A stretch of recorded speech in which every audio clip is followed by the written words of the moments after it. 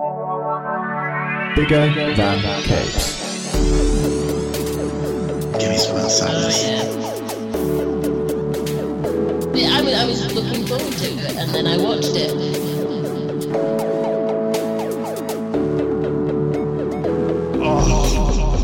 Right.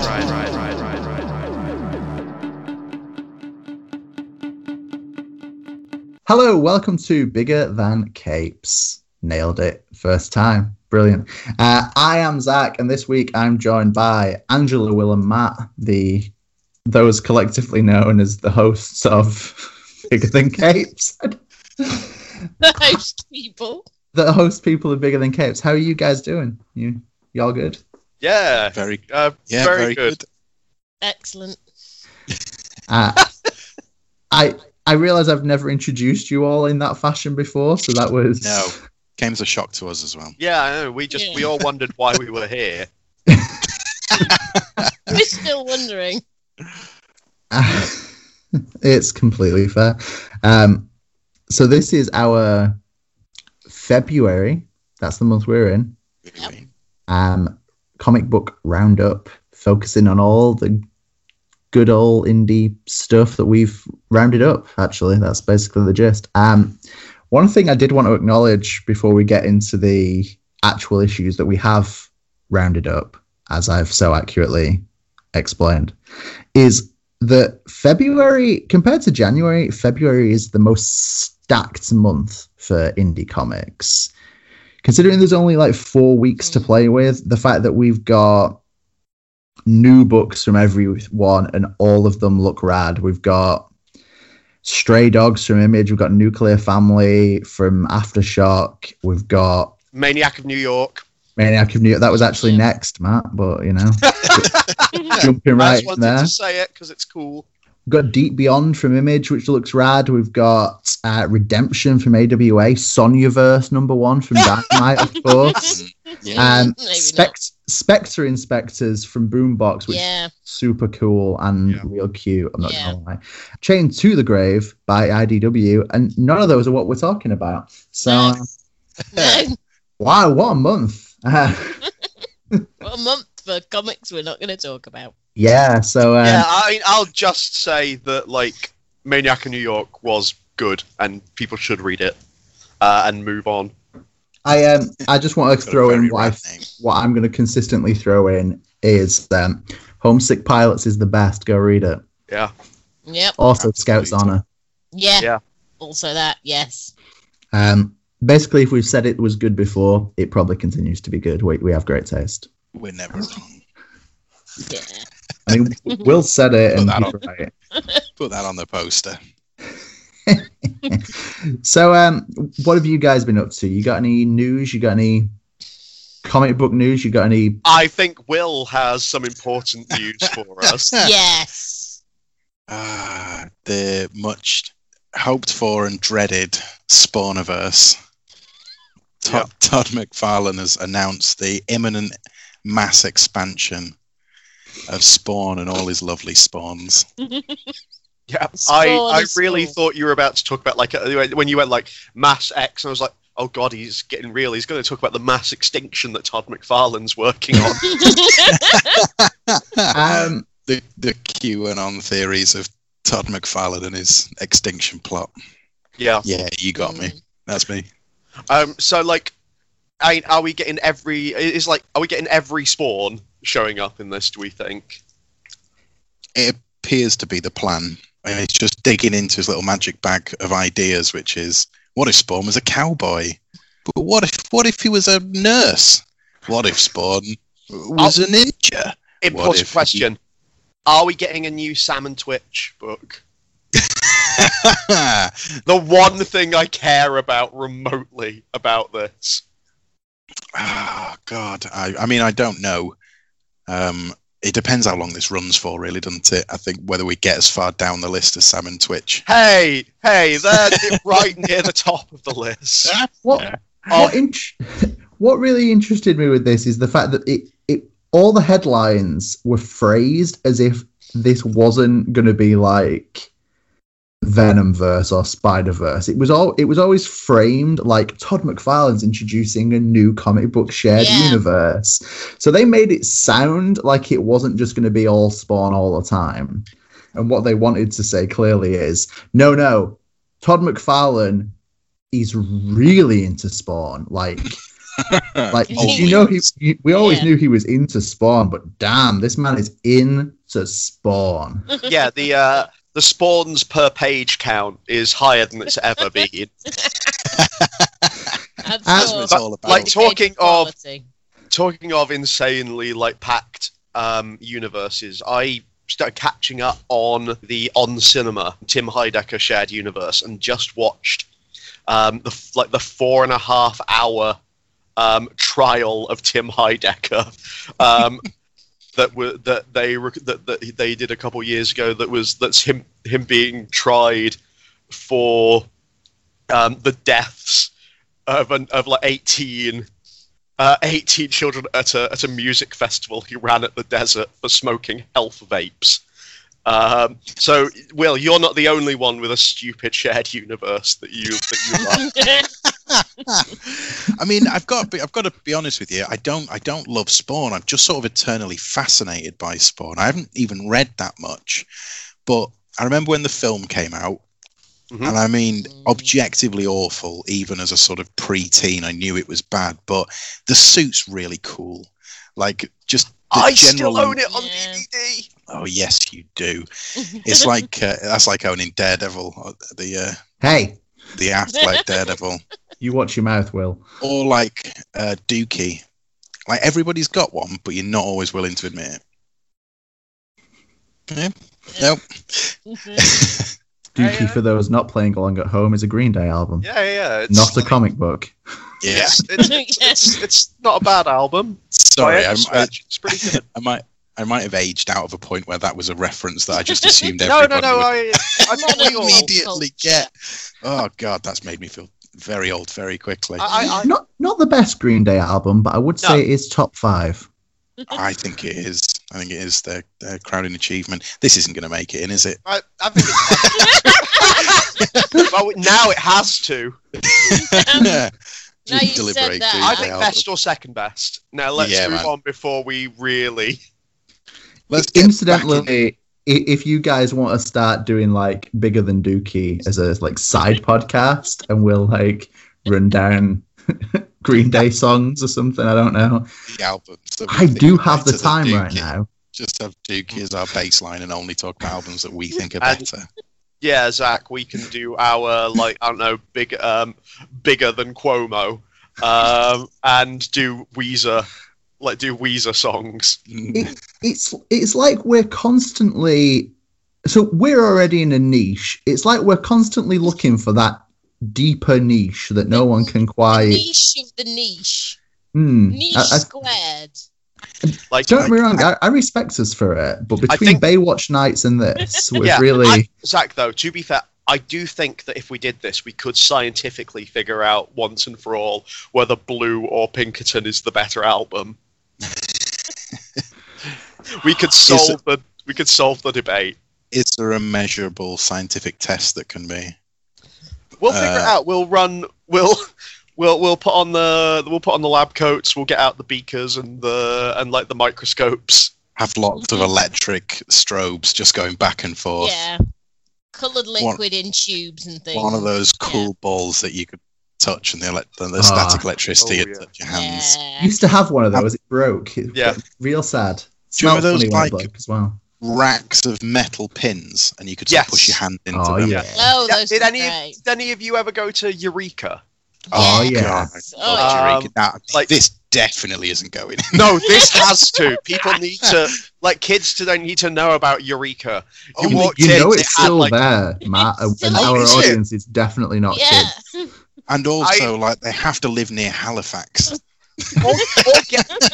or be taken by their school on a coach. True. It's got an Archimedes screw right when you walk in and a giant plasma ball. It's great. You could dress up as a postman and deliver post all around Eureka. The hot air postal system that ran all the way around it was a beaut. Anyway.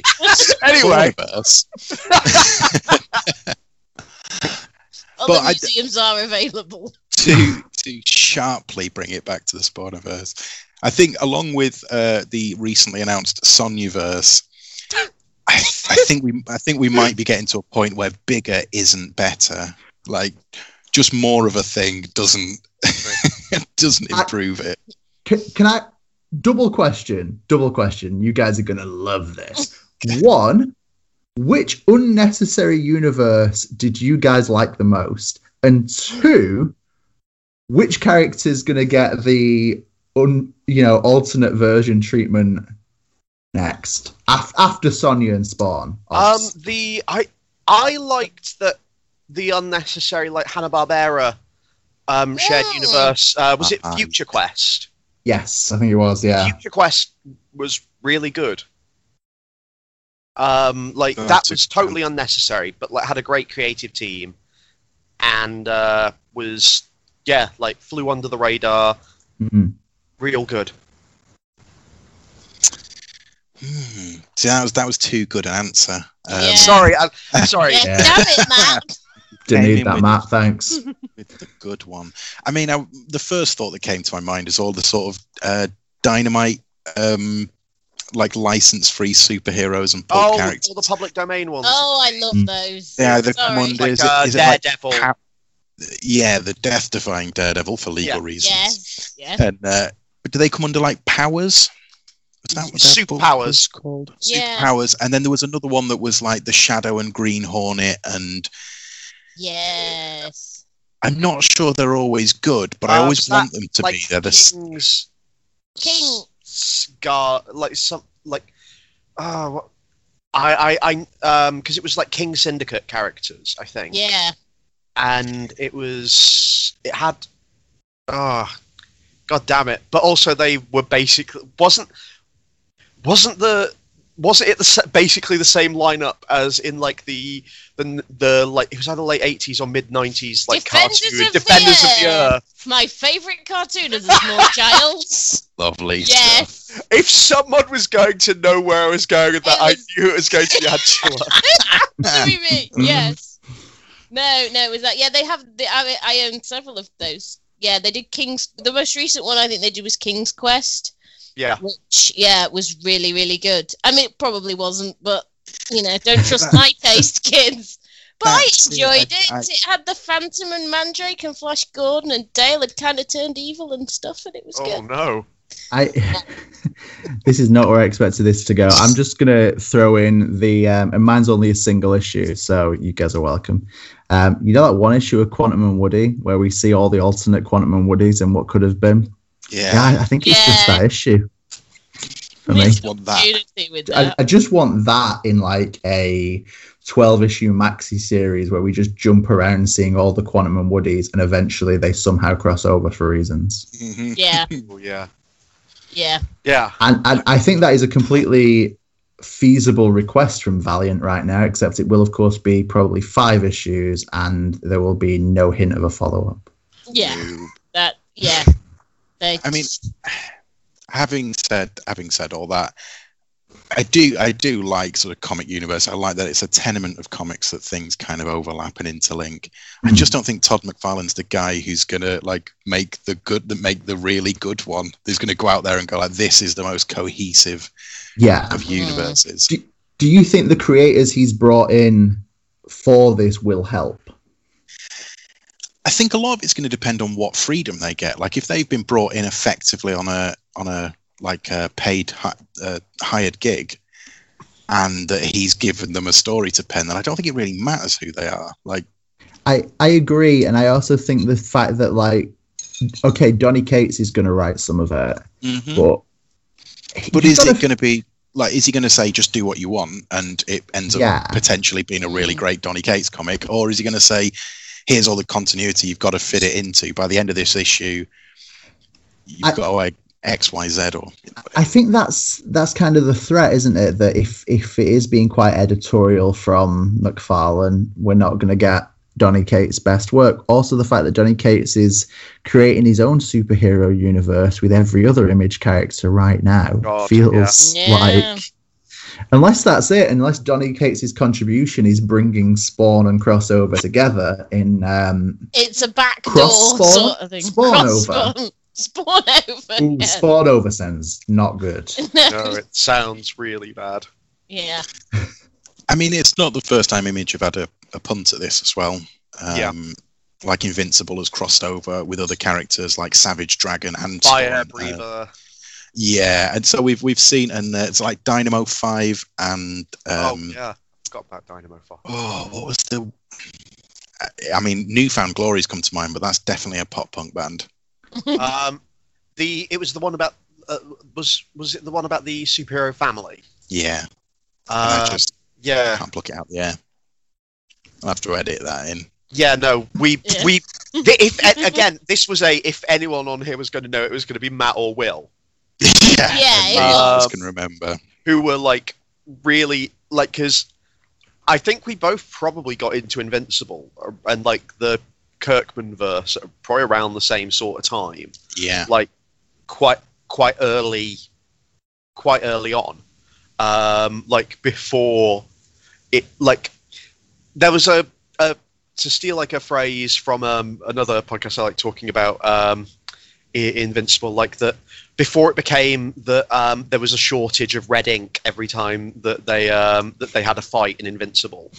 Like it was like one of my favorite books. And that was when I sort of got into it, like was like, you're really struggling to find this, aren't you, Will? yeah. I can Yeah. see, like, I'm just enjoying watching you. It's so annoying as well as you flick through all of the other Image superheroes that there are, and you're just like, it's none of these. Come on, come on, the internet. Google. And I know it's from I know it's from ages ago, and I know like it Yeah, hasn't been made or read or talked about. probably for a This decade, is probably but- like, there's probably like we've probably set off alarm bells somewhere by just remembering it exists. We should probably move on to actually the stuff, so and, frustrating. and if we find it, we Yeah. can come back to this. Yeah. I did want one final point because I kept meaning to bring it up and then had different ideas and said other things. But while I was first reading about the Spawniverse, one thing that I really noted was I think the perceived big middle finger to the Valiant universe, as he constantly went on about being the third Yeah. universe, and you're like, well, Yeah. that marketing No, campaign has already come and gone Yeah. past. Yeah. Somebody did that for like Somebody's done that. Yeah. 8 And they're years what now. then? Yeah. Yeah, 8-9 years into their Yeah, third 9 universe. years, So yeah. Noble causes. noble causes.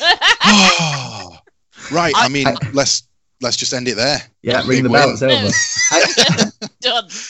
Oh, thank you, man. I was just like focusing like I went into my mind palace. The next thing was to turn the podcast off and get under the bed where all the old comics are, because it's definitely in there.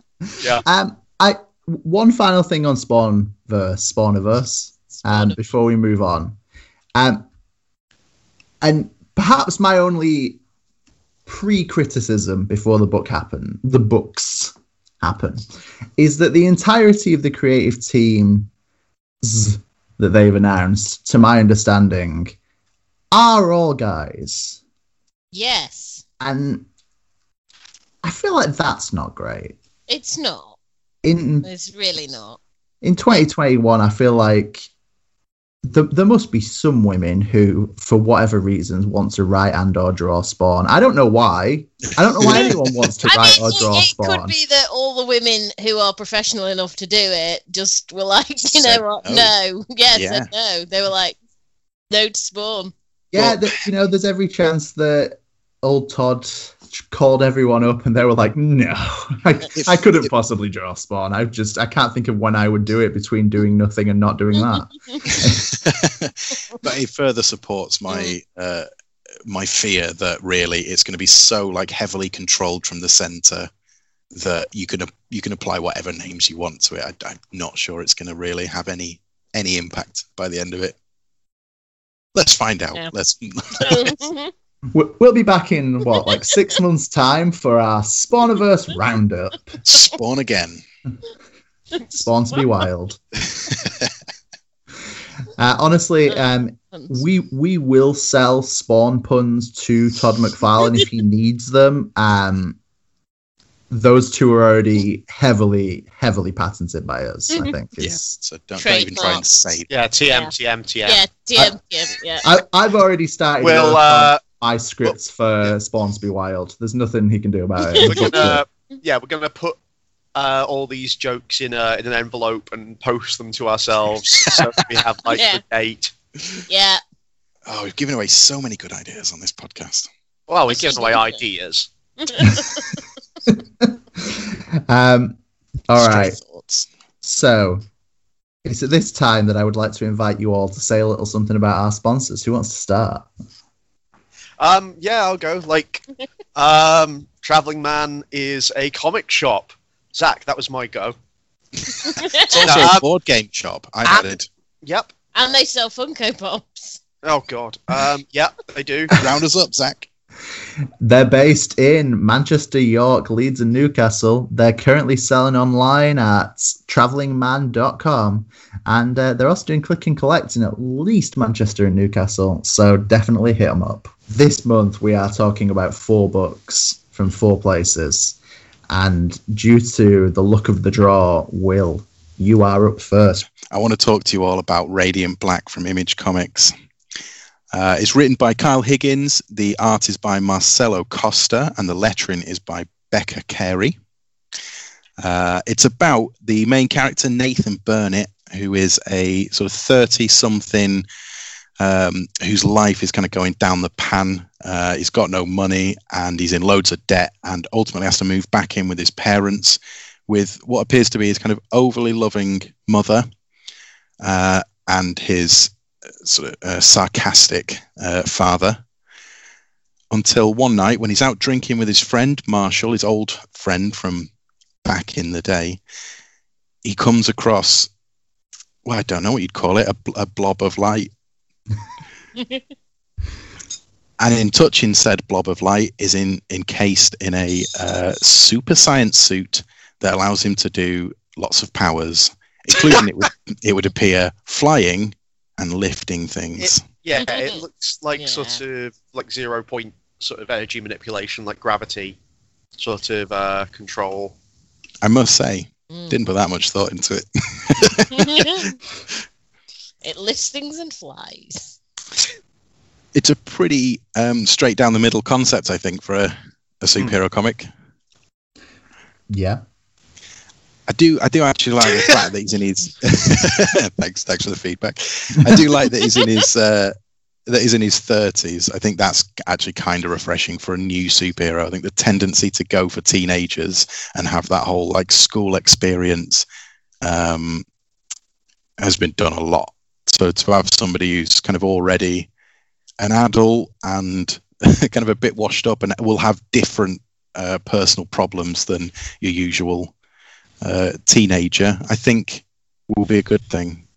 Yeah, someone who considers themselves like a failure, and who is having to actually like deal with sort of the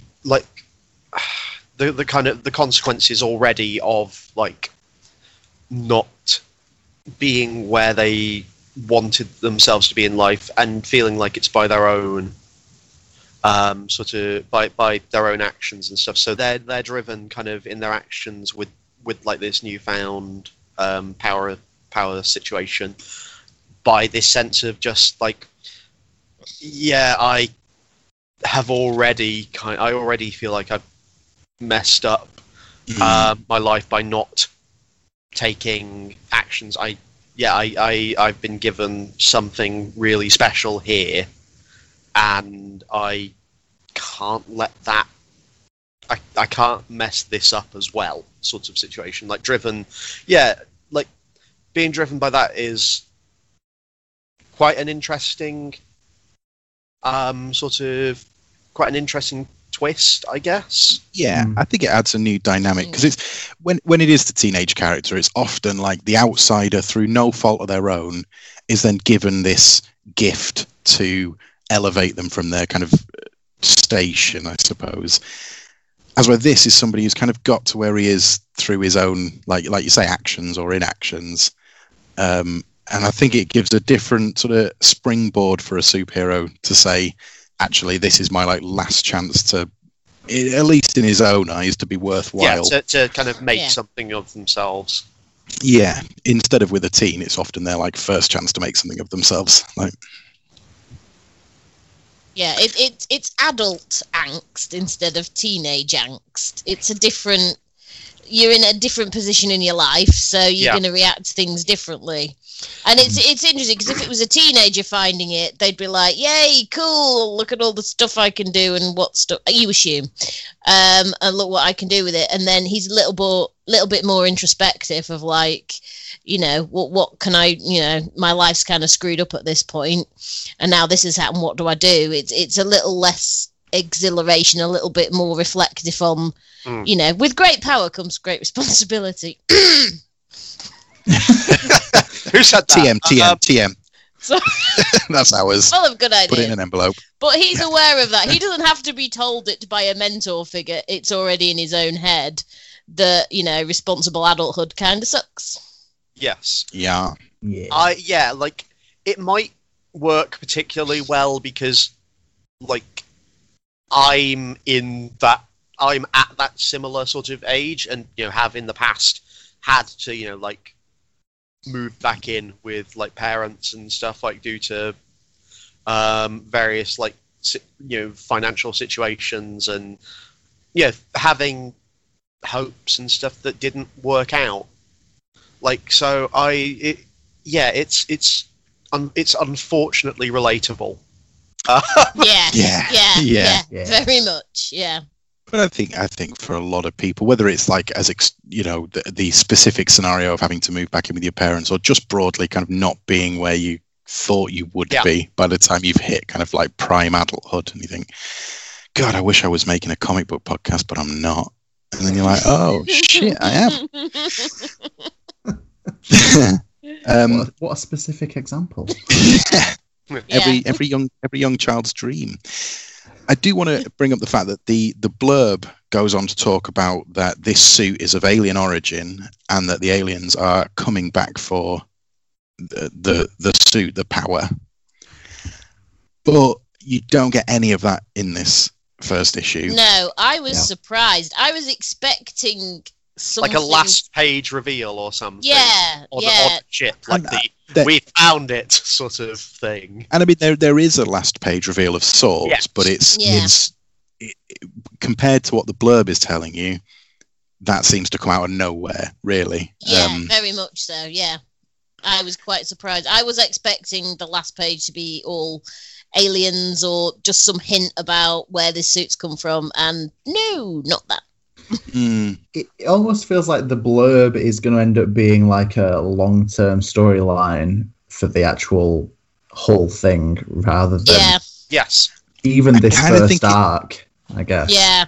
Perhaps this is more of a criticism of how comics are released and the adherence to the sort of 22 or 20 odd page format, is that the fact that you have to put it in the blurb sort of suggests that it's important enough to the story, but it just didn't make it into those opening pages. I kind of feel like that's a problem, and I already think that this is a comic that's going to work much better in trade. Yeah, I think that's fair. I think it's a good first issue, which I did enjoy, and I think there's a very early feeling that this should have been a longer issue, and I think that's indicative. Like a giant size, maybe 40 pager or something. Yeah, and it bothers me, and I've complained about this on podcasts for a long time, so I'm sorry, but it bothers me that Image will sometimes give you a 50-page first issue for a book, and that book doesn't necessarily need it, and then sometimes will not, and the book does need it. And I think this doubling down on the page count for this, I think would have really given them a lot of space to do more. And while I don't think it's a bad first issue, I think a few extra pages. Hell, even if it was only 30 pages, I think would have been enough to like really flesh out the intro to Nathan and Radiant Black and all the things. Yeah, it was one of those at the end. I felt like the first issue hadn't quite given enough idea of what the kind of direction is going to be. I mean, it's looks like it's set up the initial kind of primary villain, but as of yet, we don't have any kind of motivation or knowledge of who they are. Now, that's part of the cliffhanger. But in the same way, I kind of feel that there isn't necessarily enough meat on the bones yet. Yeah. I agree. I think it's not the most fleshed out of first issues, and there's not a lot to go at other than quite a standard first superhero issue. I'm sure Matt's going to agree with this, so it's good that he's here. Kind of reminiscent of the start of the Jaime Reyes Blue Beetle run for the mid-thousands. I can get that sort of feeling to it, like where we have like I have the feeling that it's going to rely as much on like family relationships and stuff as it is on the superpower sort of stuff, like that we're sort of going to get a lot of like in the same way that like that Blue Beetle run was as much about Jaime and his community as it was about like Blue Beetle and stuff. But yeah, I can sort of see I sort of get that similar feeling, and like finding the sort of like supernatural alien tech, and eventually, like we know it's going like the Reach is going to come for it, but like I mean, it falls so squarely in my wheelhouse that I will almost certainly read more. Oh, but speaking of in your wheelhouse, I've got one later. Well, we've got one later that's so very you. You know it. But I will almost certainly read more, but I think I'd need more fairly quickly. I think I'd need the second or third issue to start kind of indicating what the core drive is going to be. Yeah. Having said that, like it took Invincible 8 issues to kind of prove it wasn't just going to be a very standard superhero story. And I must admit, if I was buying that in singles, I probably wouldn't have made it past 4. Not because they were bad, but it was just normal teen slowly gets powers. And I think a big selling point here is the fact that I have liked the Power Rangers series that Kyle Higgins has been writing, and Marcelo Costa's artwork is really nice. Yeah, so, agreed. Yeah. I think the creative team and that history of Power Rangers is a large appeal, and I do wonder how this would resonate with someone who wasn't a Power Rangers person. Out of curiosity, do we have any of those here? I mean, I do like those Power Rangers comics. I can't say I'm like outwardly a Power Rangers person. I don't know what that means, but you dress up in spandex and fight monsters. I don't know. Oh, then I'm definitely a Power Rangers person. Oh yeah, Matt is arguably the most Power Rangers person of those people. Yeah. But I do like those comics. I do like Marcelo Costa's art in this. I like the splash page when his suit, he first kind of gets the suit on, and it's quite reminiscent of that kind of 90s sort of TV show cartoon where it'd be like you see the arm and then the suit go up and then another arm and then like the neck and then it comes over the head, and it has that staged bit by bit kind of assembly of the suit. I think you're right. It's just like George Clooney at the start of Batman or Robin. Exactly like George Clooney. Hand twist, you see the spikes. Boot on, does a clasp. Nipples, check. Let's fight some crime. It was a dumb little thing though that I actually really liked, was when they first sort of see the kind of like the anomaly sort of floating in the air. That it's a very cool little design of this sort of space Is it like kind of like a it's like they black say it's like hole? a mini black Yeah. hole. Yeah, And it's they're the just like, agreed yeah, upon it drawing looks- of black holes now, isn't it? Well, they're Yeah. just like it looks exactly the same from every single angle, and like they show him sort of moving around it, and it's just the same. Like an NPC in an old like PC game that no matter Yeah, which like- direction you approach them from, they're always straight on. It's so it's like I actually really like that, and they just that they sort of point that out, because it has like these these lines and sort of this like halo sort of thing around it that is just like it's cool to think that it's just like, oh yeah, no, like this thing is weird. It's no matter how you look at it, it's exactly the same. Yeah. I like the little bits as well where he kind of he panics when he's first got the suit on and vomits, and the suit like kindly opens a little hatch for his vomit to come out, and then when he can't like figure out how to get the helmet off and he's just trying to pull his own head off. I liked all those kind of struggles. They were fun. I think there are some good little jokes in here amongst all the angst. Oh, the Uber, at the start, him having his discussion with his credit company. Turned down for another loan. But he's actually also an Uber driver. So like when he's off the phone with them after they declined him, and he's just in tears, and his next like Uber like clients get in. Everything's fine. Yeah, and he's just like.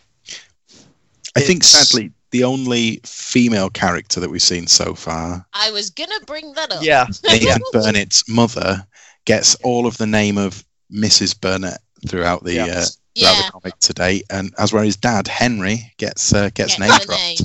Yes. Just saying, just pointing that out. His mother doesn't get a first name. I did notice that, and I was going to mention it. Maybe she will, but not just yet. Not yet. So, Radiant Black. Very radiant. And very black. That might need cutting. Yeah.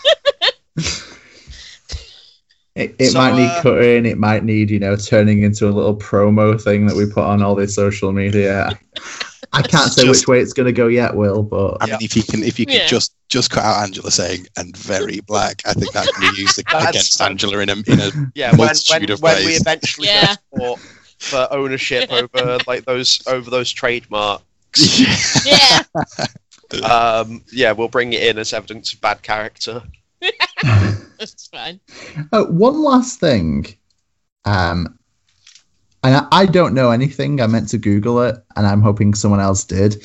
The end of this issue definitely mentions that there's going to be a Kickstarter for Dragon Girl Red. Yes. Did anyone Google that? I meant to, because it looks like the sort of tokusatsu shit that I kind of like. And equally, it's by Matt Groom, who did Self-Made, which is real good. Or at least co-written by Matt Groom. Yeah. So I was curious, but I was hoping someone else would have done the work. Look at her. She's got like a Kamen Rider helmet. She's doing like a henshin pose.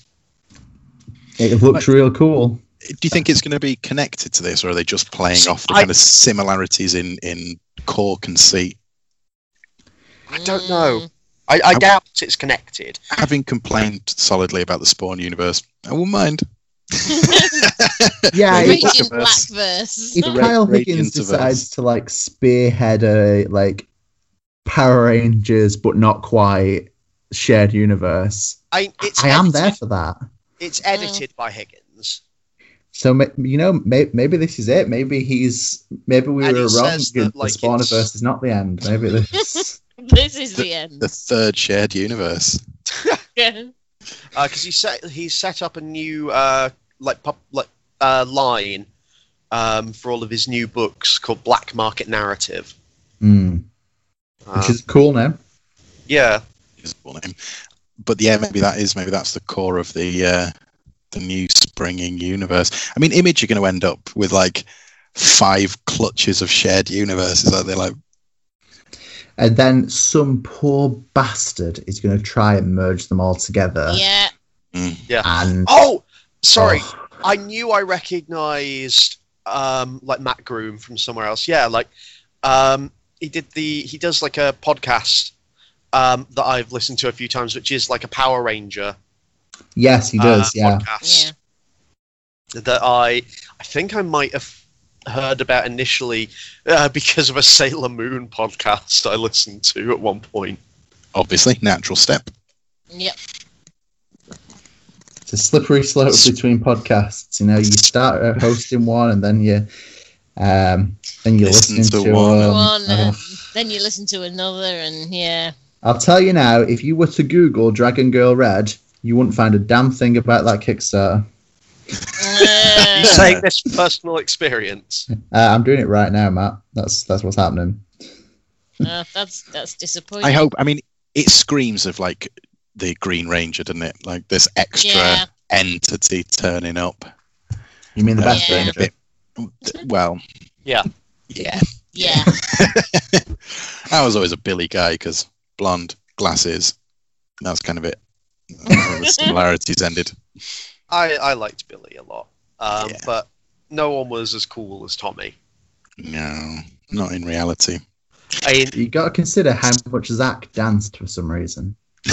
yes. Though talking of Tommy, like, is it David Frank or the actor who plays Jason Frank? Jason Jason David Frank. Frank. Who played him, like, is now like an MMA fighter with his own line of Christian MMA wear. Also, briefly, Bloodshot in the Ninjak versus the Valiant Universe. I'm gonna fling that as a segue now because we've got Nailed it. Yeah. So No, yeah, she was Bloodshot in Ninjak versus the Valiant Universe, the live action thing that I think, well, at least two of us saw. was John Morrison in that? Yeah, baby. Yes, Eternal he was. Warrior. He was I Eternal mean, Warrior. you're derailing this segue, man. Yeah, so Sorry. back to the segue. So, the actual third superhero universe, for those of you who don't know, is Valiant. So there you are. None of this other The stuff. actual third superhero universe, is Malibu. Thank you very It is Valiant, but we're not talking about a superhero in this book, weirdly enough. Well, anyway, so we're talking about Savage #1, which is published by Valiant, the creators of the third superhero universe. It's written by Max Bemis. It is arted by Nathan Stockman. It is coloured by Triona Farrell, and it is lettered by Hassan Ostmain El Ahu, and I hope I've pronounced that correctly. The cover artists were Marcus Toe and Rico Renzi. So, for those of you who are unaware of Savage, this is not the first appearance of Savage. A few years ago, there was a run of Savage, which ended with the main character, Kevin Savage Sauvage. Yeah, that's his name, people. Being stranded in the modern day, specifically London. And as a result of this, we now catch up with him sometime later, both literally and in publishing time. So to give you some background to Savage, and also because it's Valiant, so you're gonna get a load of background you never wanted or needed. So there you are. So basically, Kevin's parents were involved in a plane crash. They ended up in the Faraway, which is a strange prehistoric land. Kevin got born there. He was brought up there, but eventually he lost both his parents. And in order to survive, he had to go and, murder dinosaurs because they exist in the Faraway. So now he's found himself in London. He's being looked after / managed by his older brother, Henry. So he's a social media darling. Everyone loves Savage, but he's going through a bit of angst because he misses his old life of killing dinosaurs and running around in a loincloth and all of that sort of stuff. To be fair, who wouldn't miss being in a place where you get to hang out with dinosaurs? And by Exactly. hang out, I mean like Murder brutally. brutally murder them in many different ways. So he's kind of down in the world. It's a reflection on the modern world and how it sucks. But luckily for him, dinosaur monsters attack London, and so he's there, and that sort of will lead on to presumably the storyline throughout this thing. But there we are. It's a good book because it's got dinosaurs in it. Needed. Tick. Incidentally, if you wanted to hear more about Angela, dinosaurs, and Valiant, Yeah. head to biggerthancapes.com for a really long article about 1990s Valiant.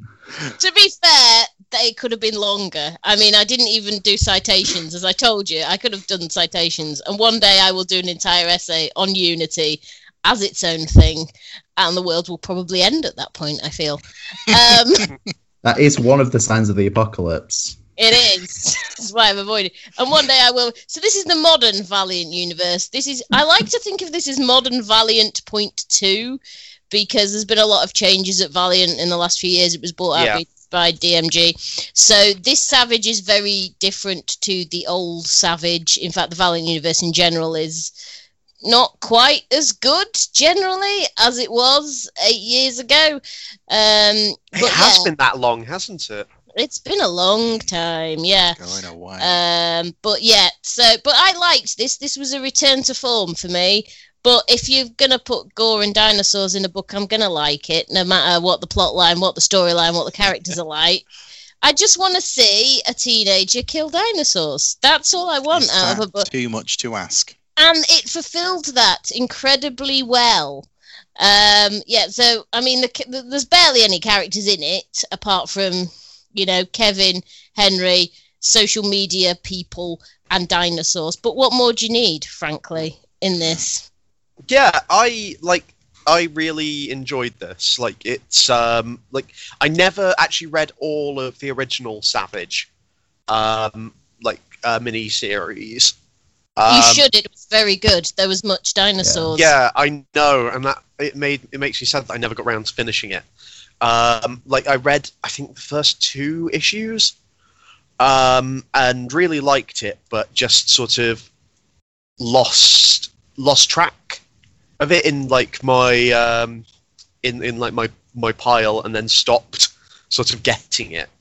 But this was I knew enough about it, and from the core premise and stuff, and enough about Valiant in general to just dive in and really enjoy this. And the amount of knowledge you need is really minimal. It's literally all you need to know is child what grew up on Fantasy Island of Dinosaurs in another dimension is now home. And has to deal, like you say, with the strangeness of the modern world and celebrity. But it's fun. There's a lot of really good sort of very exaggerated sort of cartooning in here that I like a lot. There's a few particular places, some of the dinosaur designs are very cartoony. Yeah. Because there's a few sort of much larger ones, weird body shapes, all sorts of extra arms, and stuff. And they're playing baseball with Big Ben and stuff. Yeah. And when you sort of get the reveal at the end of Project Bizarre, who all look like they Bizarre. could be from. Well, this is going to sound. This is a very, very niche, incredibly niche reference of what they sort of reminded me of. Is that they looked like they could have all been characters in the. Did any of you ever read the Fleetway publishing Sonic the Comic? No. No. Well, when Matt said niche, he meant niche. So they had a regular sort of strip in there called based on the game Decap Attack, which was done by a guy called Nigel Kitching, and they all look like they could have been like they all have the same sort of weird sort of body shapes and like facial expressions and stuff, and like weird science looks that they could have all been in that, or in like. Or like they could have been in like the old Marvel comics, like Doctor Who stuff. Like it feels like a book where, I don't know, like TechNet or something could show up. I'm just gonna throw it out there. Weird science looks is like 5-star Matt's statement, I think. Yeah. I think that like they reminded me a bit of. The sort of dinosaurs and monsters in early Dragon Ball.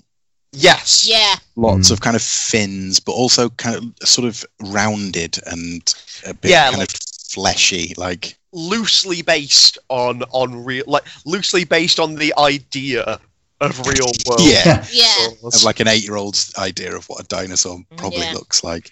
But I think it's in the action that the art is at its best in this book. I think in the opening few bits, I was thinking like it's perfectly nice art. Like there's plenty of detail. It's really clear, but it feels somehow kind of just. It felt a kind of Big Two-ish in a way that it was almost. It's unfair to call it ordinary comic art, but it didn't feel spectacular. Yeah. But there's a point where he starts kind of running across a building, and it looks like, does he climb up the Shard? Yeah, looks like it. And the way that his kind of movement is done, and when he starts running across the building, the kind of perspective on the page changes to sort of show speed. Yeah. And I thought from that point, when he's moving and when he's fighting the dinosaurs, I thought the art was really good. Yeah, I mean, I really love the panel, like the panel where he's running through like the eardrum. Yeah. And you've got like four different action shots of him in the same panel, and like the eardrum itself is almost a panel break, like it almost like splits the panel in two. Like it's really great. Yeah, it's very, very cool. I do want to note, despite there being plenty of landmarks, it doesn't look very much like London. Not even slightly. No. To be fair, if you read the end of the last Savage run, I mean, I think I've discussed this with Zach. We weren't actually sure which city you'd ended up in. It's clearly, it can either be that one bit of London, Times Square, Tokyo. There are so many generic city number 4. That particular bit of clearing in the middle of a city that it could possibly be. Yeah. It was not obvious. It does make sense that it's London. It does, because I can't remember whether his dad was ever referred to as a soccer player or a football player. I think it was football. I can't remember whether it was football. In this they say they're football, but I can't remember in the previous run what he was described as. I'm going to have to look that up later. But yeah, I liked that it was. I like the fact that he's called Kevin Savage and he's English. Yes. I'm not sure how much I enjoyed some of the references to what appeared to be kind of British pop culture of David Beckham and Harry Styles. I mean, David Beckham, there have already been more famous footballers than David Beckham. That's true. So I think like it just feels like a weird. Think of somebody English. It's American cultural touch point. Like, what's a famous English footballer? David Beckham. Who's a famous English pop star that's kind of recent? Harry Styles. Yeah. I do feel like that's the thing. I think, whilst I think Max Bemis is a pretty good writer, he is from New York. So at the end of the day. I mean, I don't know why not say it in America. I don't know what bringing it to the UK sort of adds at this particular point. I know. I mean, like, I would rather it was in the UK just because, like, it's always kind of better to see more of the world. This isn't the first Valiant book to appear in England for seemingly random reasons. However, when he is running across rooftops, we have very few like grotesques and gargoyles here. I'm sorry. I wish we had more. I do. Yeah. Not a We just super don't. Garlic City, Building London. regulations just don't.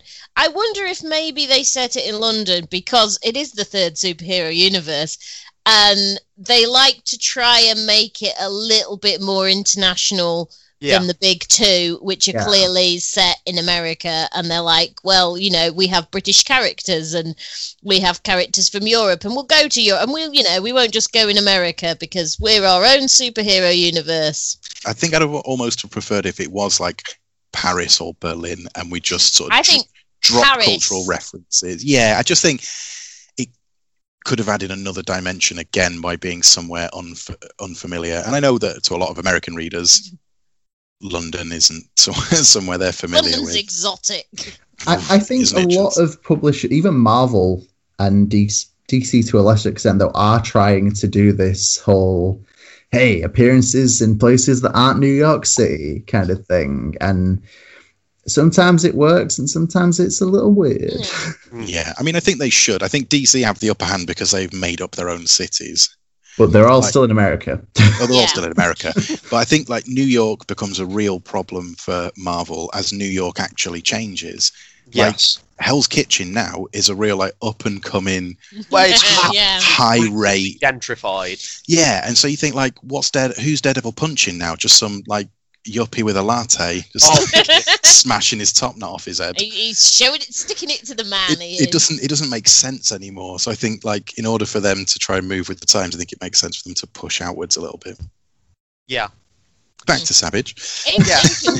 In conclusion, Savage is a land of contrasts. Yes. But I was just looking through it again, and I know he only shows up in a few panels, but I like really love the all of the expressions that Henry has. Like the few times you get a really clear look at him, he's so fucking slimy. yeah. And looks so quintessentially like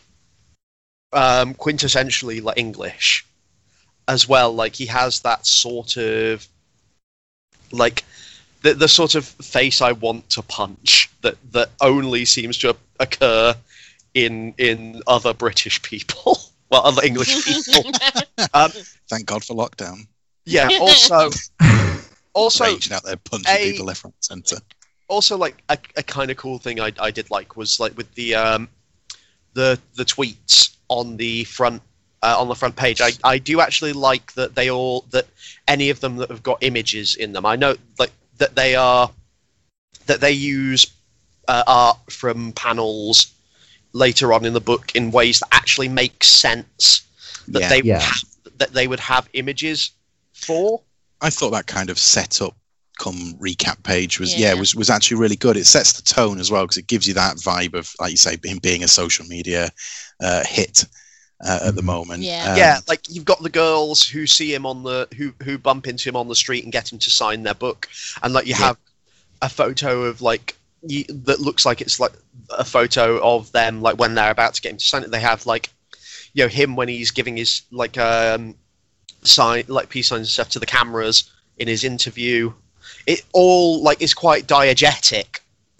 I do think though that the best thing going on the Twitter page is the people who are following Savage, followed by Project Bazaar and Vincent Van Goat and Colonel Capshaw. Weirdly enough, I mean, I completely agree, but not what I thought you were going to say. Oh wow, hit me! I thought the reference was going to be to A Sound of Thunder. Okay, Talk about laying down some new beats. They're a real like epic metal band who have made an album to coincide with the Shadow Man comic. Yeah. And also like a single track for Rye as well. So I quite like that as a little tidbit of a sort of almost real, potentially sort of real tweet about something. I didn't realize that they were a real band. I thought it was a reference I thought the reason that it was being used in Savage was because of A Sound of Thunder being like a Ray Bradbury story about time traveling to hunt dinosaurs. Ah, well, extra layers. Also works. Layers we didn't know existed. I think my final thing for this is all through the original Savage run, it's kind of suggested they're in the far away, but never confirmed. And I'm glad they confirmed that, like, for us. But I have a real deep need to know how he knows that it's called the far away. Far away. That is a good point. Because he didn't know that for all of Volume 1. Like, No. has he bumped He's been into back here an long immortal enough brother that, since like, who's like... Well, I mean, he's got, let's be honest, I mean, he's being followed by 55, you know, he's following 350 people on Twitter. It's not out of the realm of impossibility that one of those 350 goat told him, people, the goat told him. Yeah, One of you know them's what I'm saying? Armstrong, and he One just of laid it them's all out. Yeah. There are a few things like that, aren't there? Like, the way he speaks is like a teenager from 2020, and you think somebody who's been raised in a jungle. I'm not. Mind you, I haven't read the first miniseries, so I don't know what his dad was like and whether that is a reflection of his dad being a Londoner. It's like when he calls somebody a wanker, and you think, like, where's he picked that up from? I assume he's picked it up via social media and his brother. Again, yeah, absolutely right. Yeah. But no, good book. In conclusion, dinosaurs. In conclusion, dinosaurs. Yeah. Enjoyed dinosaurs. Very much. Talking of dinosaurs, Yeah, Luna. but will, but no. There are no dinosaurs in this next one. So that means that it's automatically the worst book being following this. So Luna is from Boom Studios. It is written by Maria Yavat. It is drawn by Maria Yavat. The cover is by Maria Yavat, with variant covers by Jenny Frissum and Maria Yavat. The logo design, you guessed it, Maria Yavat. I think I've really nailed that. You guys are welcome. So Luna, in a nutshell, follows Teresa as she wrecks her car, we assume, in the desert. We don't see the crash, we just know it's happened. And wakes up when she's been taken to safety by the family of the sun. Safety, family, the sun. I like to think people could hear the air quotes. Air quotes, yeah. Yeah, clearly. And weirdness ensues, basically, you know. They got a little, I don't want to say cult vibe, but they got a little cult vibe to them. And, they're a cult. And they are a 60s cult. Yeah, and they live in a kind of unbelievable tropical oasis in the middle of the desert. And there might be some supernatural happenings too. I say might. There's some supernatural happenings too. Yeah, and blood, magic. Yeah. Broadly, sex, drugs, rock and roll, cult. I have absolutely no idea where this is going. But but I can't say that I'm not intrigued to find out. Yeah, that's very, very much my feeling with it. Like this, I don't know what exactly is going to happen in like any issues coming from here. No, I don't know what happened in this issue. I'm not really sure I can give a good reason for it one way or another, but why, say, Radiant Black maybe didn't quite give enough, and where this gives so little, and yet I am engaged with it, despite the fact that so little information is provided. I agree, and I think I've read a few of Maria Yavet's books. So I've read this, I've read Faithless, and I've read Loud. I've also read the first issue of Heartbeat, and I feel like two things are in common here. It's always a female protagonist, and there's always something supernatural happening. And the first issue always leaves me kind of intrigued, but utterly baffled. Yes. And I don't even mean that in a bad way, just I'm absolutely fine with facts. Yeah. I mean, one thing that has to actually be said is how gorgeous this book is at points. Yeah. There's like a double-page spread. Yeah, like a 2-page spread that's like this weird, like it's got like tarot elements. Yeah, it's all sorts of like occultic imagery. And it's like that 60s, 70s psychedelia as well, isn't it? A lot of wavy lines and rainbows and and just some images that show up in the rest of the book as well. Like the eyeball in the center looks like it's in the bag with the dropper of whatever. That double page spread, I feel like, does look like so many 70s album covers. Oh yeah. Also, towards the end, there's a splash page that's just an open mouth that just says "ah," and I feel like that is also like so many potential album covers. Yeah. I really liked on a couple of pages at the bottom of the page, there'd start to be these like doodles of the more psychedelic bits would kind of creep in around the panels. And it happened kind of, I think the first time is when she becomes unconscious and goes into like a dream after the car crash, and the second time after she takes the secret drug mixed with what's he called, Lux's blood. And it happens then in that kind of hint of her sort of slipping into a different state of mind. There's stuff that it happens a little bit when they start playing like records and smoking weed sort of like around the fire, but there it's very much just standard kind of like Summer of Love hippie sort of color imagery. It then it changes and takes on that more sinister kind of occultic vibe when she takes the dropper of like what might be LSD or something good or something like and like you start getting like the skulls and like the moon and the like the one-eyed like person chained up. Yeah, I guess I'm kind of glad we didn't get it immediately, but I am waiting for the kind of the other shoe to drop in terms of the family of the son, and it all to turn a bit kind of Manson family. I kind of anticipate that's still going to happen, but I'm glad like that wasn't thrown under the bus in the first issue. Like I think that's an event which is going to be interesting in a bit. Yes. Again, it's just leading back to that fact that you're kind of given very little information, but what there is, including the sort of last page reveal. For context, they live in the desert, but around this cave, just life has sprung, and there's like an oasis just somewhere in the middle of some desert. And within this cave, I think the mystery will sort of further evolve, and I think it's masterfully done. I think it's a comic that is intriguing and absolutely kind of hits what it's attempting to do.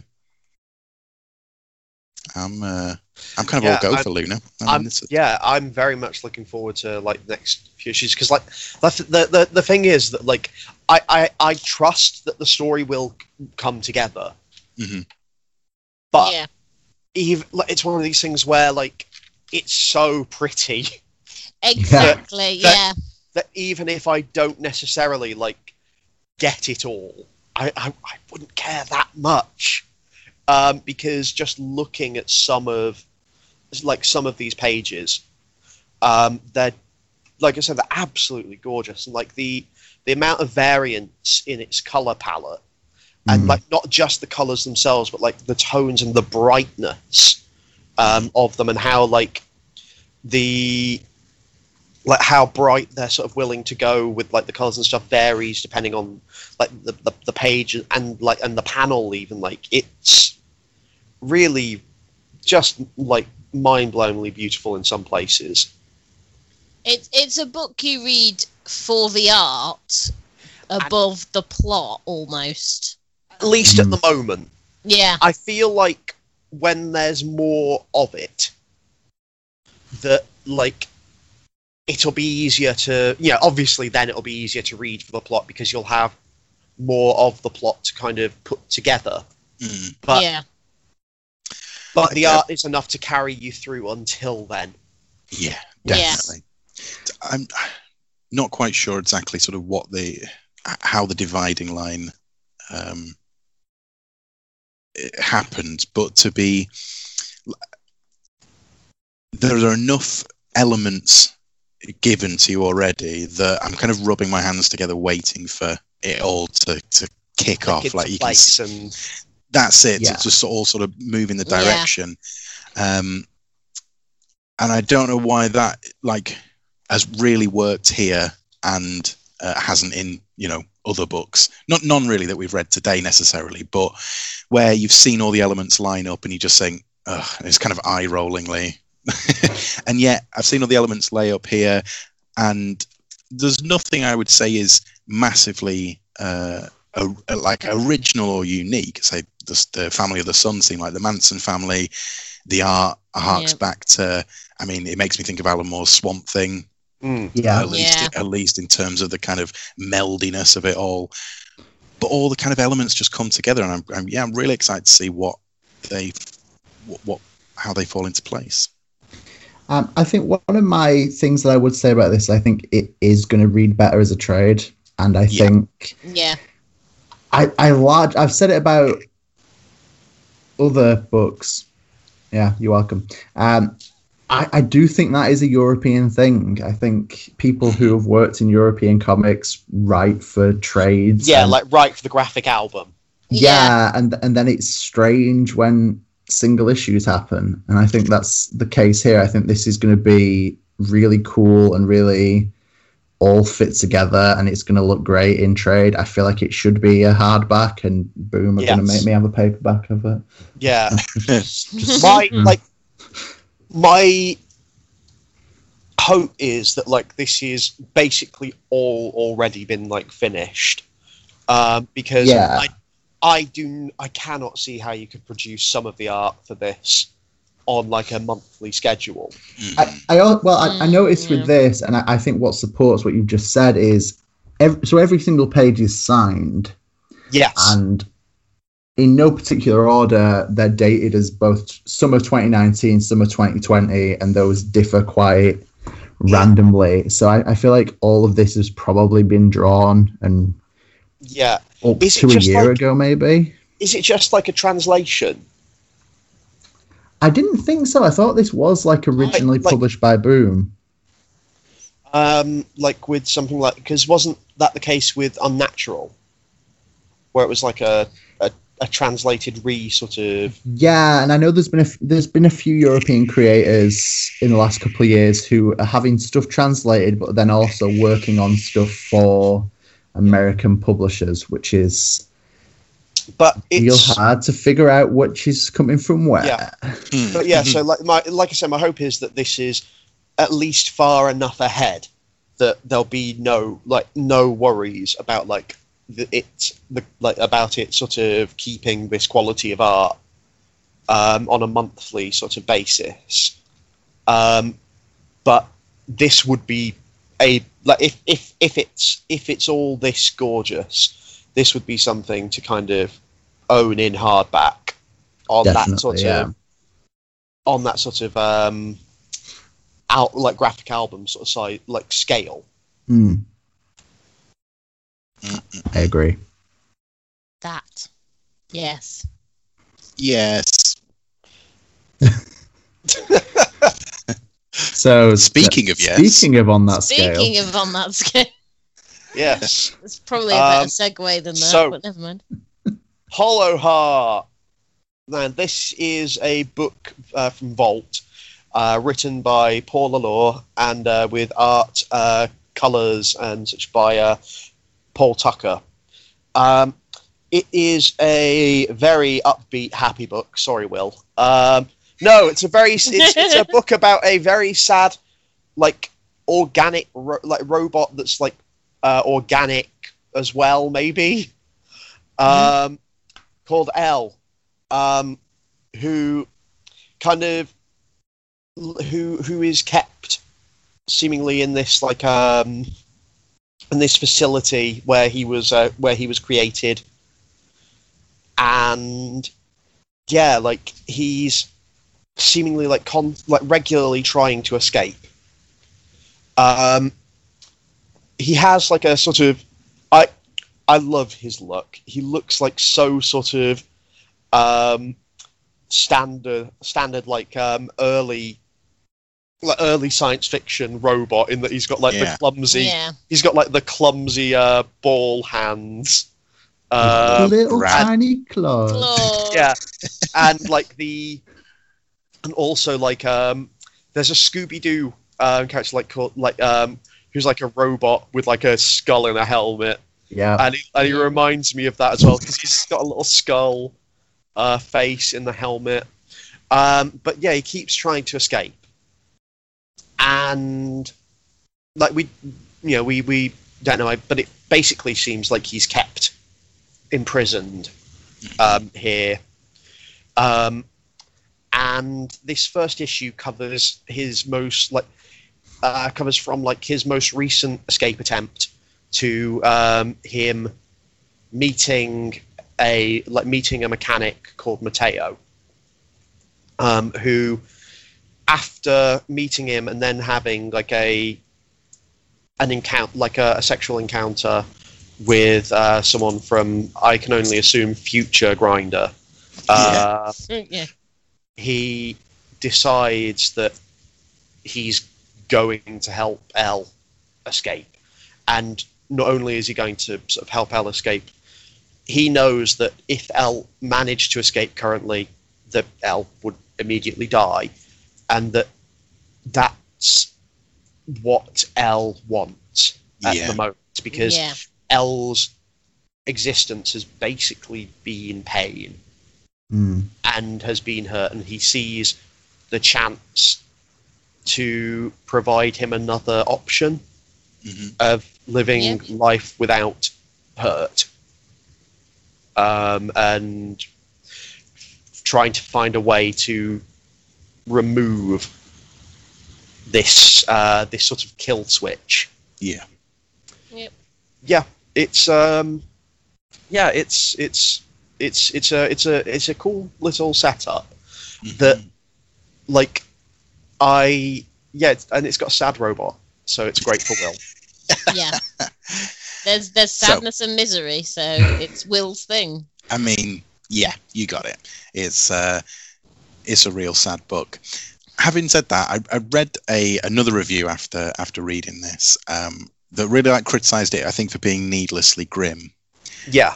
But I'm not sure that's entirely the case. I think the setup is incredibly grim, and Elle is a very sad character. Yeah. But the meeting of Mateo and this sudden kind of spark of empathy, which my reading of was that Elle is literally trapped.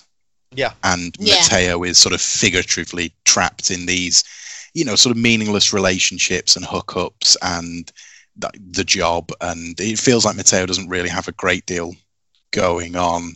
And I think that's where the empathy comes in between them, and there's some genuine emotion between Mateo and this sort of pathetic, sad robot Elle. And I think that's the sort of the bright element in an otherwise quite sad world. Yeah, there's hope in their interactions. Their actual interactions are not grim misery. No, exactly. But it's everything around them is grim misery, and it's actually through their interactions that they're actually finding something else. I mean, there's that great bit where I think is it respect he says or something like that. It's the first time he's never heard the word before. Yeah, Elle's like, no one's ever said that before. That's a new thing, and that's kind of it's sweet and hopeful in its own grim misery kind of a way. I just think judging it on one issue, on its kind of overall grimness, is sort of like just watching the first 8 minutes of Bambi and then turning it off and going, Christ, that was sad.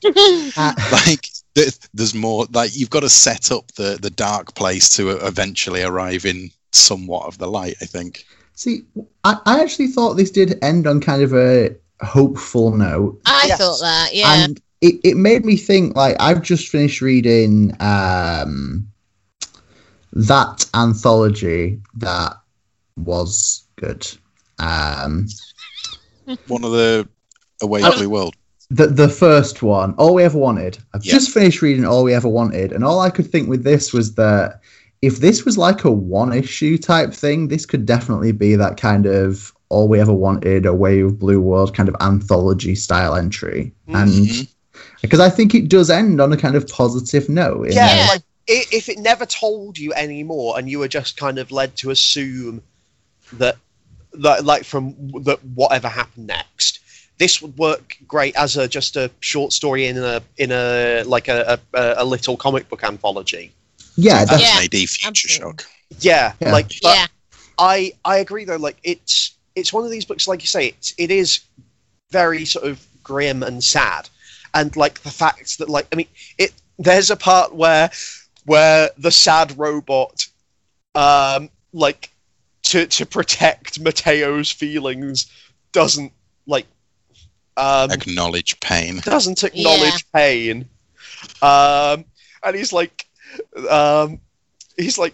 he knew once Mateo left he would collapse from the pain, but until then he would hide it inside. It was a small price to pay for Mateo's kindness. And it's like it's very sad, but like it's genuinely hopeful as well. Like, Yeah. it's I think so.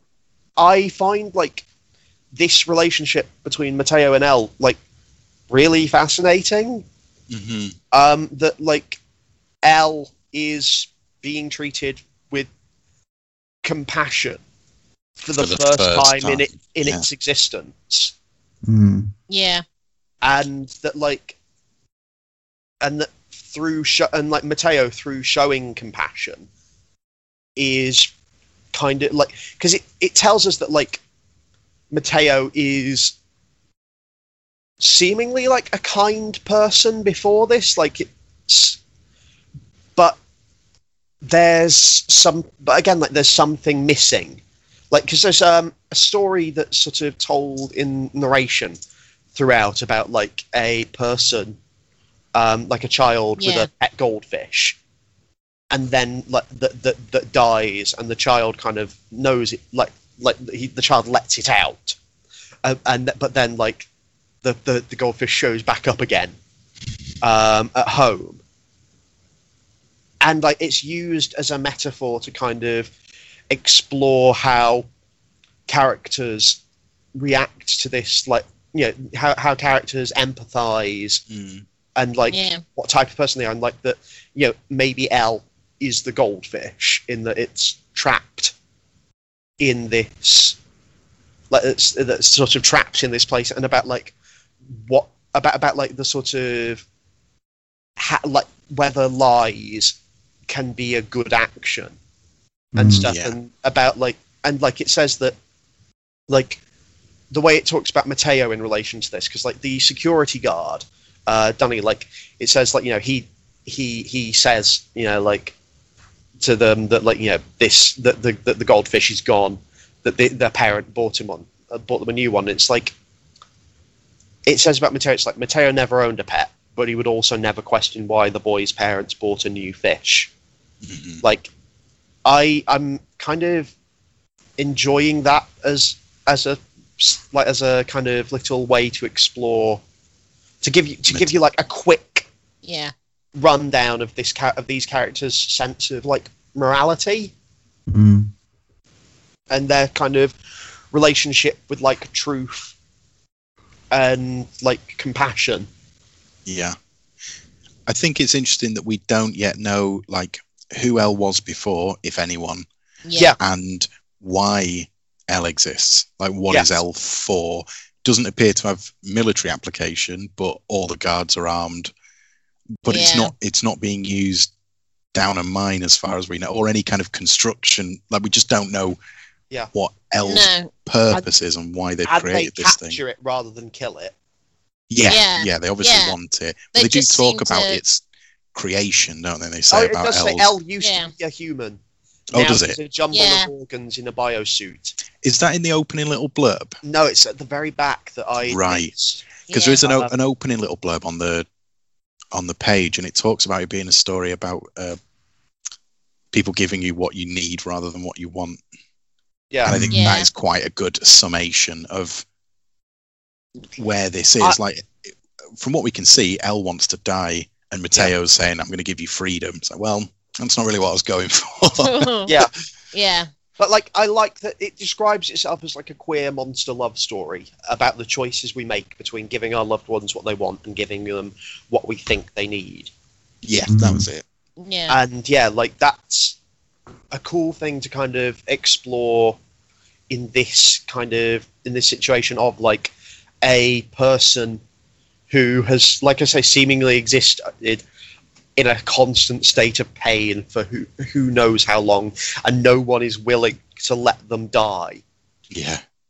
And then someone, like you say, offering them another option. I guess, except upon escape, where the tether will kill Elle, suggesting that whoever's got Elle doesn't want the rest of the world to know about Elle. Yeah. Maybe, Because they're willing to kill him if he were to escape.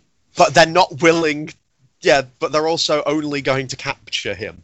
Yeah, they're only the try. Yeah. That's it. Like, they'll do It's- everything they can to keep him alive, but as a last resort, they are willing to just like, I don't know, blow him up or whatever. Yeah. I think you mentioned it earlier, Matt, but like, I really, really like Elle's design. Yes.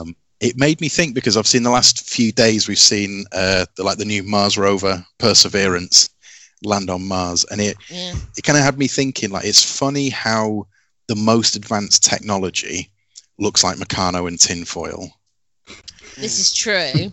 And so I think there was a decision made here, and I really like it, to make Elle be like serviceable over being cool. Like, it could have been an incredibly like rad mecha like body, but instead it's this kind of ungainly sort of block of metal, it would appear, full of, organs. Yeah. But I like that decision to I think that reflects like genuine technological decisions where things are made to function, not about to look functionality rather than simplex. Yeah, and I think that gives it again a different twist. Like, Elle is not being made to be a sort of super cool hero flying about and zapping monsters. Like, he is a machine for mechanical purposes, and I really like that idea. On the art, during that kind of first escape, I think there's a really cool panel that's kind of very Silver Age Kirby-ish. Is it the jump? The jump when he goes to kind of zap Elle with his like electro stick, and there's just the way the characters are positioned in the sort of over exaggerated leap. I just thought it was very Silver Agey. Yeah. I enjoyed that. I do think there were too many like just blank backgrounds, and it's a bit of a bugbear for me in comics. I actually think the art was good, and like, so the actual design work of stuff and people and Elle was good, but too often there's just a blank panel. Yeah. And it's just a bit of an annoyance for me, that, I'm afraid. Yeah. Yeah. So I think kind of that's the majority of what I sort of have to say on it. Like I said, I'm looking forward to kind of seeing this kind of explore, like it says, like the kind of the romance side of this, and what that kind of does, like how it explores that, and like in the sort of like where like with the sort of Shape of Water, except this is actually like where it's not kind of the standard thing of a woman can see beyond the ugliness of the monster, like, because women are expected to compromise and see through those things and perform that sort of emotional labor, where it's like actually kind of where it's a guy who's being expected to kind of or is doing that sort of emotional labor and work to kind of look at this person and see them as a person rather than a monster. Yeah, that's fair. Yeah. I'll go with that. But dug it. Yeah, dug it. Yeah, very good. Sad robot. Sad robot. Robot. Sad Robot and Dinosaurs. What more do you need in a weekly podcast? There's absolutely nothing. It's a very Angela and Will week, isn't that? Yeah, very much. Month, yeah, no, I guess, not week. I liked Hollow Heart. Like I didn't know how I was going to feel about it going in, but like I really enjoyed it, and talking about it, I enjoy it even more. Sort of looking back. I think of the 4, Luna is probably my standout pick. Yeah. Just about, but I enjoyed all of these to different degrees. Yeah, I think it's quite a hard month to rank in an order, really. So that means that we'll put Zach first. I mean, sure, I think it's probably... All right, off the top of me nut. This is bollocks, Matt, now. Go, Luna, Hollow Heart, Savage, Radiant Black, I think. See, I'm inclined to kind of agree with that. I think Radiant Black is going to be a real good trade. I think Savage is going to... I think they're all going to benefit from being in trade, to be fair. Agreed. Yeah. Yeah. Definitely, yeah. And I'm pretty confident I will come back and read all of these. I mean, Savage is valiant, and like Angela, I'm an addict, so I will eventually simply read it. But the others, I'd be absolutely happy to come back to any of these. Yeah, yeah, definitely. I think I'm probably the same, but could possibly swap around. It's Radiant Black is I enjoyed a lot, but is probably say the sort of fourth place, and then it gets down to what do I value more? Do I value incredible art and cool sort of expressionistic sort of storytelling with Luna? Do I value the fun, weird bits of comedy and just sort of expression of Savage, or do I want sad robots and sad queer robots? Come with me, take my hand, Matt, and we'll walk together into grief. So this it's kind of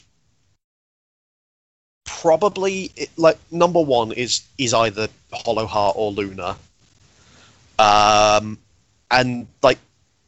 it's like I say, it's a very hard month. So yeah, that's kind of I can't give a proper decision. Spoiled ballot. Yep, I've just written on it. I've just written something out now about dinosaurs are cool, robots are cool, art is cool, and I've put it in the box. Written some Marxist quote and then lobbed it in a box. Viva la revolution. Popped it in. Great. Angela, you were the Damn! same, weren't you? I was kind of hoping someone would forget about No, don't me. worry. Damn it! No, You're a valued member of this podcast. How could we ever forget about you? Oh, I mean, dinosaurs just speak to my id. I mean, let's be honest. Oh. Dinosaurs and Valiant kind of do own my soul, so this is really hard because I know objectively it's not the best writing and plot wise, and yet, But it's really fun. and yet it's the one I had the most fun reading. Yeah, exactly. That's why it's so hard. That's why it's hard. Hollow Heart, I like sad robots and I like weird sci-fi stuff, so that was well up there. I liked Luna, it was ever so pretty. I mean, I didn't understand it particularly. I was baffled, but I liked the way it baffled me, and it was terribly pretty. Radiant Black I definitely would put in, and it's by a small amount, last place. And I'm just going to say that because they didn't give his mum a first name. That's really what's knocked it right down for me.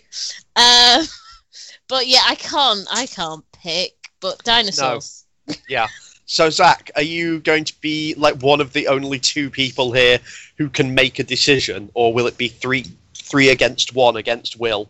I'm fairly in agreement with Will on this one. I think it's kind of is joint between Luna and Hollow Heart for top. I think it might be Luna. I think Will might be right. And I'm going to read all 4 of them. I think that's established truth amongst all of us. Yeah. And I think, for Radiant Black, I'm not sure. There's a little part of me that thinks, I am going to go back for the singles, and there's part of me that thinks I'm going to wait for the trade. Same with Savage. Yeah. I have a long history of buying Valiant singles, and I had to stop.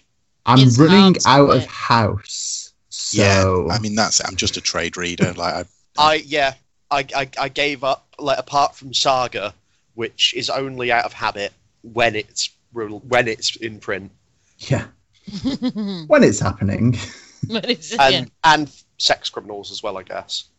I yeah, think that it's just something that the US market, I think, summarily ignores, that like graphic novels are selling perhaps not more than like the traditional market, but they've like doubled or tripled in the last year in their sort of sellability.